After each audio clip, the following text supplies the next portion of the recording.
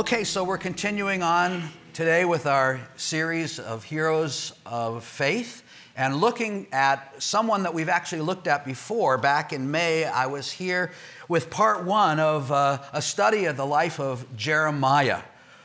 Jeremiah, I called in that first time in May, a prophet of brokenness. And, he often is also called by others the weeping prophet because he did have a lot to cry about. He was called upon by God to pronounce judgment on the people of Israel for their disobedience, their idol worship, their child sacrifice, and the religious prostitution that had really polluted the land.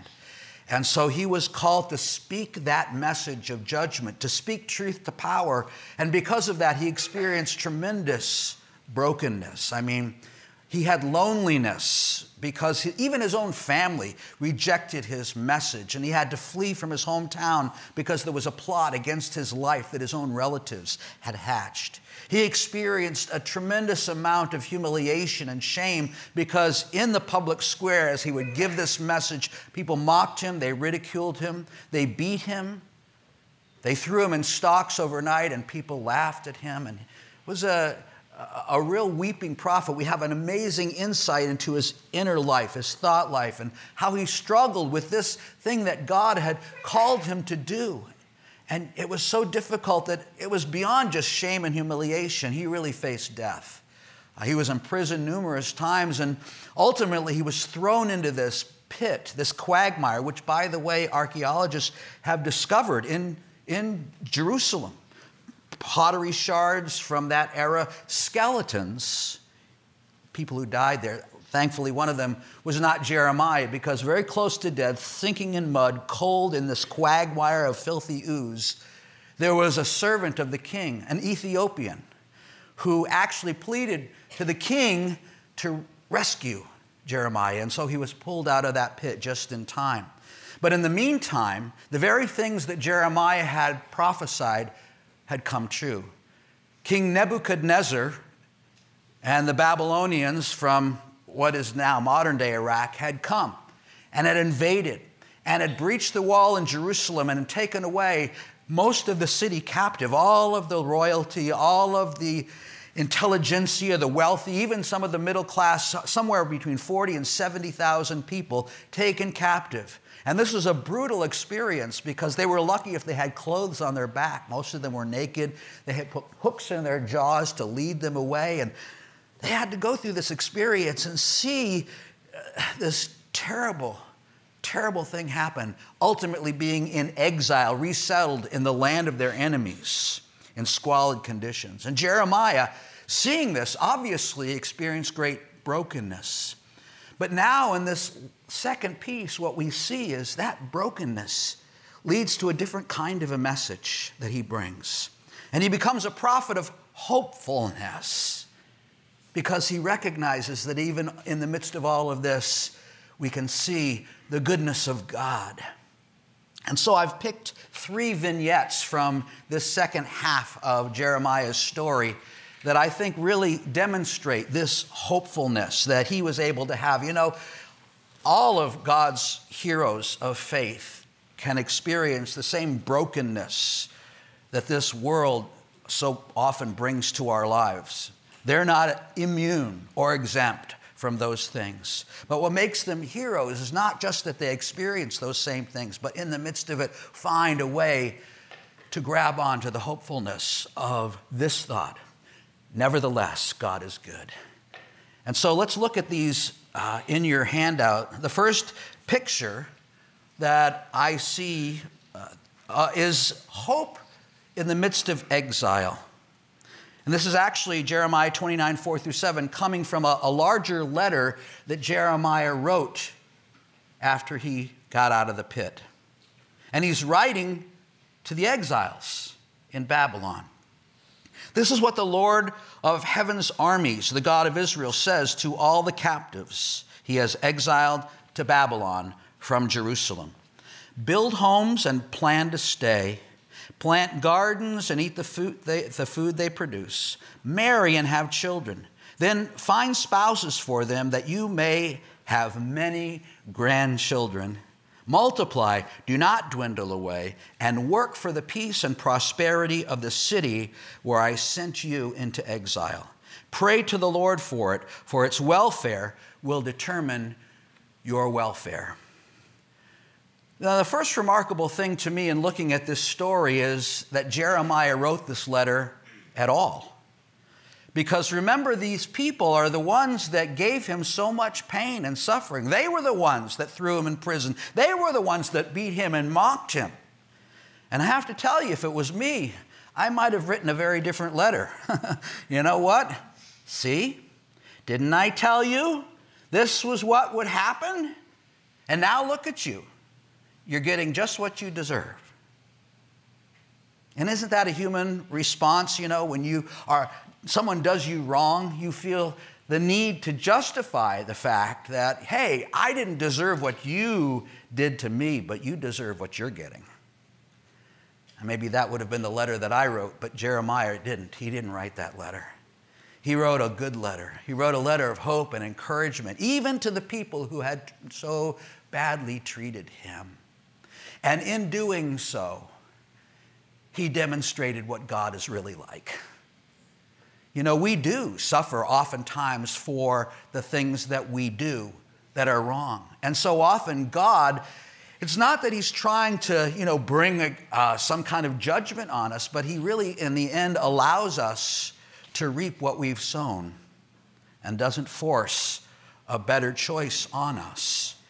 C.S. Lewis put it this way: in the end, there are really only two types of people in the world. Those who say to God, your will be done, and those to whom God says, your will be done. But when people suffer the consequences of their own actions, God doesn't say, I told you so. He doesn't say, you're getting what you deserve. Instead, he says, my heart breaks to see. And then he looks to redeem, to bring us back. He's such a good God. I was thinking about this when we were all watching with amazement what happened in Charleston, where the victims of that horrible crime were able to speak to the murderers of their loved ones and say, you've taken the most precious thing from me. I'll never be the same, but I forgive you. Wow. Or, I want to ask you to consider your ways, repent, and believe in Jesus. And they said those things, and the world was amazed and said, wow, such good people. I saw on Morning Joe Mika Brzezinski with tears in her eyes say, when I heard that, I fell on my knees. But the point is not so much that they are just good people, but that they are God's people, you see. That's what God looks like. And those dear people in Charleston were given the strength from God to respond as he does. And that's how Jeremiah responded to the people in exile who so badly mistreated him. He wrote this letter, this amazing letter. And that's how you and I can respond too when we're mistreated or maligned. We can respond in that same gracious way because that's how God has dealt with us. Now, the wonderful thing is that the letter that he actually writes is a letter that is absolutely the best advice possible for a people who have experienced what these folks have, the trauma. You just don't get over this kind of upheaval, this kind of experience of tremendous pain, profound loss. And so what naturally tends to happen when we experience that is a kind of listlessness about life, a malaise that settles in, a despairing of life itself. That's the very natural reaction to this kind of trauma. But Jeremiah writes to these people, hey guys, guess what? You have to keep on living. You have to keep going on. There's a new expectation that you need to see because your life isn't going to be what you thought it was going to be. In fact, this is your new normal. He tells them, look for what you can live with in your present circumstances. Actually, later on in this very chapter 29, he tells them how long they're going to be there. 70 years you're going to be in exile.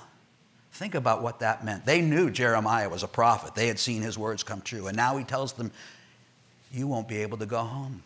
For 70 years, you're going to be in exile. And for adults, they're thinking, oh my, I'm never going home. And then maybe they're looking at their children and saying, my own children will have to be here. But Jeremiah says, go ahead and make sure they marry good spouses and have lots of grandchildren, because you see, it may be the grandchildren who get to go home. There is hope. And it may not be what you expected your life to turn out like, but keep that hope alive. Grandchildren carry that hope. I know a little bit something about this because 3 years ago I became a grandfather. And there's something amazing, I'll tell you, about that. Somebody once told me that if Abraham had trudged up the side of Mount Moriah with his grandson instead of Isaac, his son, we'd all be in a very different situation, you know. But when you have that hope, you know, I want this world to be a better place for Nora, my granddaughter. I have hopes for her. And so even though I may feel a little bit out of sorts with what's going on in our world, I still can keep hope alive. I can still keep engaged because I keep that long view. Jeremiah says, keep the long view, folks, and live for what's happening right now. Don't live in the woulda, coulda, shouldas. Don't wallow in your disappointment because of your unmet expectations. You have to reshape them. You can have new ones that recognize the good things that God has given you for the here and now. Don't just hate the situation that you're in. Learn to live for the good that God can make out of it. Live in the present. Second vignette, Jeremiah 31, 33 through 34. Hope in a new relationship. Hope in exile, hope in a new relationship. This is what he says. But this is the new covenant I will make with the people of Israel on that day, says the Lord. I will put my instructions deep within them, and I will write them on their hearts. I will be their God, and they will be my people. And they will not need to teach their neighbors, nor will they need to teach their relatives, saying, you should know the Lord. For everyone from the least to the greatest will know me already, says the Lord. And I will forgive their wickedness, and I will never again remember their sins. Remember, this is a people Jeremiah is writing to that had thought they had really blown it. And they had. They'd messed up and had caused brokenness in their relationship with their very creator. And now they had a sense of being cut off in a foreign land, far from the city, far from the temple. No more priesthood, no more sacrifice, no more basis of all the relationship that they knew with God. What a tragic place to feel like you're in. There's a wall of distance between me and the one who made me. But Jeremiah says, guess what, guys? It's not over. Not at all. God is a redeeming God. He wants a new, and he promises there will be a new relationship for you if you want it. Right where you are, you can have it. And there are 4 amazing things that Jeremiah mentions that will be truth and true about this relationship. First of all, it has to do with their behavior. See, up until now, Israel had been trying to keep the law, maybe out of fear, maybe out of obedience, being forced to the do's and the don'ts of what it is that God's law required. But look at what Jeremiah says. Now, I'm going to put my instruction deep within you. It will no longer be just simple rote obedience, maybe out of fear, out of your own effort. But your life will characterize my instruction because it's going to be internalized. And that's what relationship does. You don't do things simply because of fear, but you do them out of love to please the one with whom you are in relationship. And God says that's one of the characteristics. The second characteristic is that there's a belonging that comes. I will be their God, and they will be my people. We all need community. We all want to belong. But God is not some distant figure, far removed from us. But he says, I'm your God. If you enter into this relationship with me, I belong to you and you belong to me. That kind of amazing belonging brings about an intimacy that has this equality of intimacy. It's not like this hierarchy where there's the priests, the professional religionists, and then everybody else, But he says, you don't need to do that because everybody will know me. You'll all know me, from the least of them to the greatest of them. The lay and the professional, everybody has the same kind of intimacy, and so we can belong together to the one who loves us ultimately. And why is that? Because of the foundation of this new relationship, this new covenant. Covenant is just a fancy word for relationship. And God says, here's the foundation. It's redemption. It's all about redemption. I'll forgive your sin. And the sin was so well known. Israel was embroiled, enmeshed in that kind of a lifestyle that led to the idolatry and the child sacrifice and the religious prostitution that led to their judgment and their exile. But God says, I'm going to forgive that, but I'm going to even go more. I'm not even going to remember it.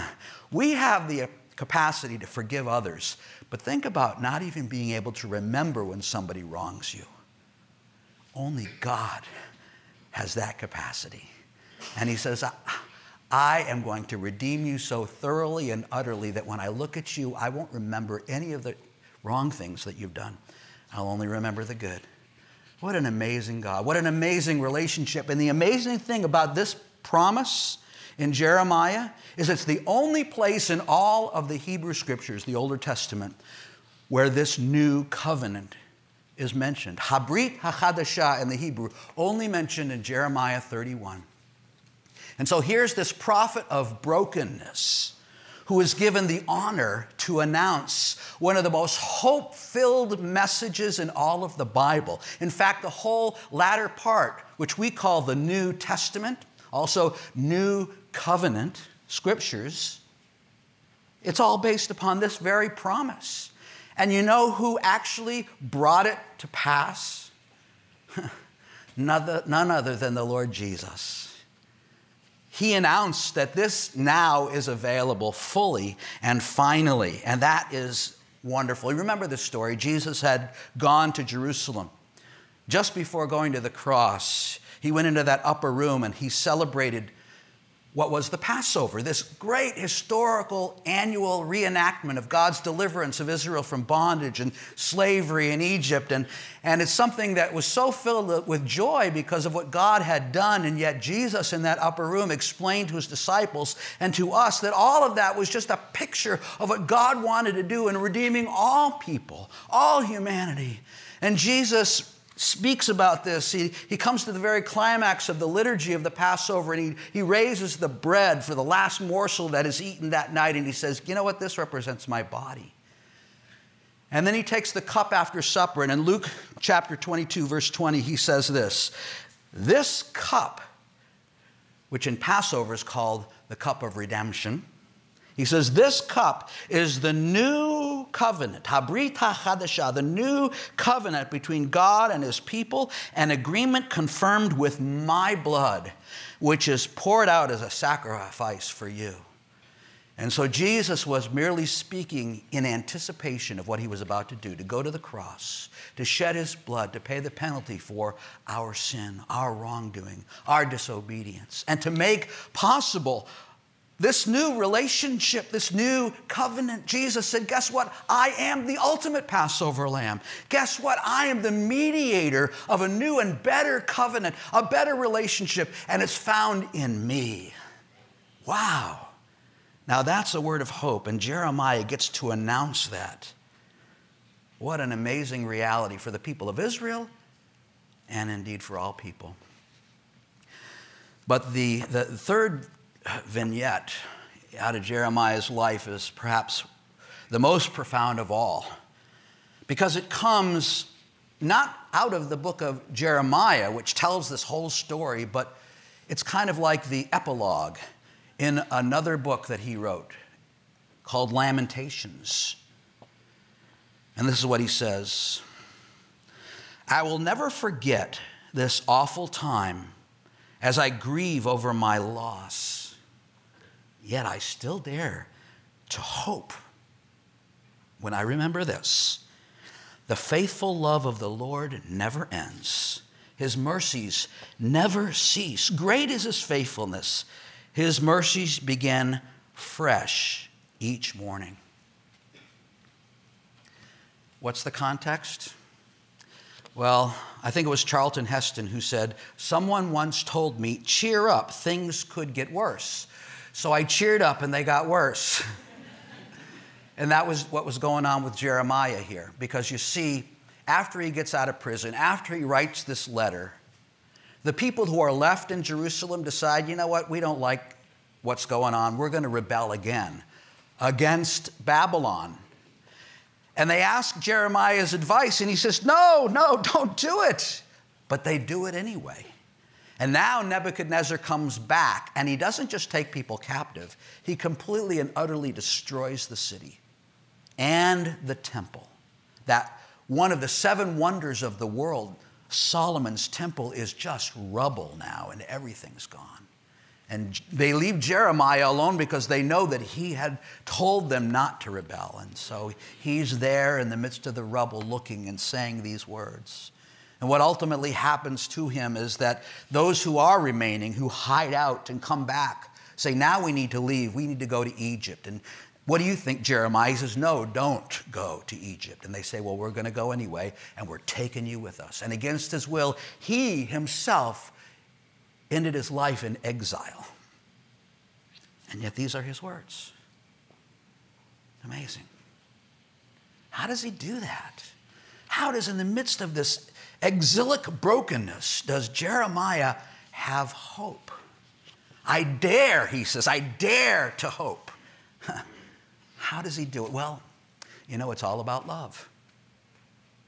But not just any kind of love, a divine love. A love that demonstrates the loyalty of God, the steadfast love. It doesn't fade. In fact, it's fresh every single day. It gets better and better because it's God's love. And that's what makes the difference. That's how Jeremiah was able, in his brokenness, to be a prophet of hopefulness. And so how do we do that too? How do we maybe in some small way become heroes of faith and find out of the midst of our challenging lives to be hopeful for the future? Well, there are 3 words that I'd like to quickly put on the board that really come out of these 3 vignettes that we've been looking at in Jeremiah. And the first one is, as Jeremiah said to the people in exile, he says to us today, live in the present. Live in the present. We're all living in a kind of exile, if you think about it, because ultimately our truest home is with God, in his presence. But in the meantime, here we are. Here we are. And we live in a world that brings all kinds of things into our lives that we weren't asking for. Our exile often feels just like loss. A pervasive sense of loss and disappointment at so many different levels. For some of us, it may be we experience the loss of a broken relationship that we never thought would break. The disappointment that comes with that, the sense of loneliness. This isn't what I expected. An alienation, and we carry that with us. Or maybe things haven't turned out exactly the way we wanted them to with our job and with our career, and we've kind of hit a dead end, and there's disappointment that we have for ourselves, or that maybe others have for us as well, and we're stuck in it. And maybe bitterness comes because there's unmet expectations. Or some of us may be sitting here facing the prospect of declining health. Way sooner than we ever anticipated, our mortality is staring us in the face, and we say, wait a minute, I had so many hopes for myself, and now look at me, I'm coming to this? How can I deal with that? There's exile, there's alienation that we face. But this is what God's encouragement to us is. Live for today, and don't let regret rob us of the joys that are available to us now. Engage with people around us. Don't disconnect. Engage with our world. Don't give up. Take that long view. No matter how many days we're given, God wants us to live in the present. We have to dispense with the if-onlys of our lives. If only this didn't happen. If only I got the job or married the person or lived in the house, etc. But we need to open our eyes and see. Stop waiting for what might come, because guess what? It may not. Or stop wishing that this or that didn't happen, because guess what? It did. And so live in the present. Live with new expectations based upon what it is that God has put in front of us. Jesus said, stop worrying about tomorrow. Tomorrow has enough trouble of its own. We need to live in the present. Second word for us is live with His presence. You see, there is a relationship to be had with the living God that Jesus made possible through His life and His death and resurrection. And through Him, we can know the living God. We can have His grace as part of the foundation of our daily lives. Now, some of us have had this relationship vibrantly in the past, and maybe it's faded. That was my experience. I came to believe and follow Jesus fairly young in life, and then had a prodigal experience that led me far, far away. And into all kinds of things that, I'm embarrassed to even talk about. And yet, ultimately, God, the faithful, loving, redeeming God, called me back to Himself. And I came and I experienced that renewal, a renewed covenant, a renewed relationship with Him. And oh, the joy and the grace and the new purpose in life. And I found myself time and again coming back to that wonderful, redeeming God and saying, yeah, but I still remember. I know what I did. I know who I am. And finally, one day I thought I heard God say, what are you talking about? I don't remember what you're talking about. And we need to hear that from God. He doesn't just forgive us. He doesn't even remember. He sees us in Jesus' goodness and wholeness and love. What a relationship. We can be renewed in that today. Or maybe some of us are just here checking things out. We haven't quite made that step to become followers of Jesus. But think about this. In this weekend of freedom, to experience true freedom in that relationship with God, to know that you are fully loved by the one who made you, to know that He longs to belong to you and you to Him, completely forgiven, a fresh start. What a wonderful decision we have to embrace true freedom from the one who endowed us with freedom. That's a great way to celebrate independence, by being dependent upon the one who gives us His grace. We have to say yes, though. He doesn't force us. Say yes to Him today. And then the third word is simply this. Don't just live for the present. Don't live just in His presence, but for the future promises. Oh, there's a presence of God that we have yet to experience. And it makes all the difference in the world. You see, because we really are in exile, we cannot shield ourselves from the brokenness that surrounds us and that invades our lives. But we can live hope-filled lives because God, through His mercies, has promised us a much better tomorrow. He has placed eternity in our hearts. And we need to be able to discern the difference between what's permanent and what's perishable. And we have that. It's a distant echo, maybe a strange and unfulfilled as yet longing. C.S. Lewis put it this way: do fish complain of the sea for being wet? Or if they did, would that fact itself not strongly suggest that they had not always been or would not always be purely aquatic? But notice how we are perpetually surprised at time. Wow, how time flees. In heaven's name, why? Unless indeed there is something in us that is not temporal. God has placed eternity in our hearts. And the struggle that we face in the midst of our brokenness ultimately leads us to realize that there's something much greater that ultimately satisfies. We think so often that temporal things will satisfy. Oh, if I could only meet that guy or that girl who's going to be that perfect mate for me. And then guess what? We find it. How great is that? It is great. It's good. But, over time, even those things, wonderful things that they are, can fade. That romance, that first time together, it doesn't last. Oh, but we can have children then, right? Yeah. Or the job. I just can't wait till I pass the bar and get my own practice. But then 10 years later, that's all it is. It's my practice.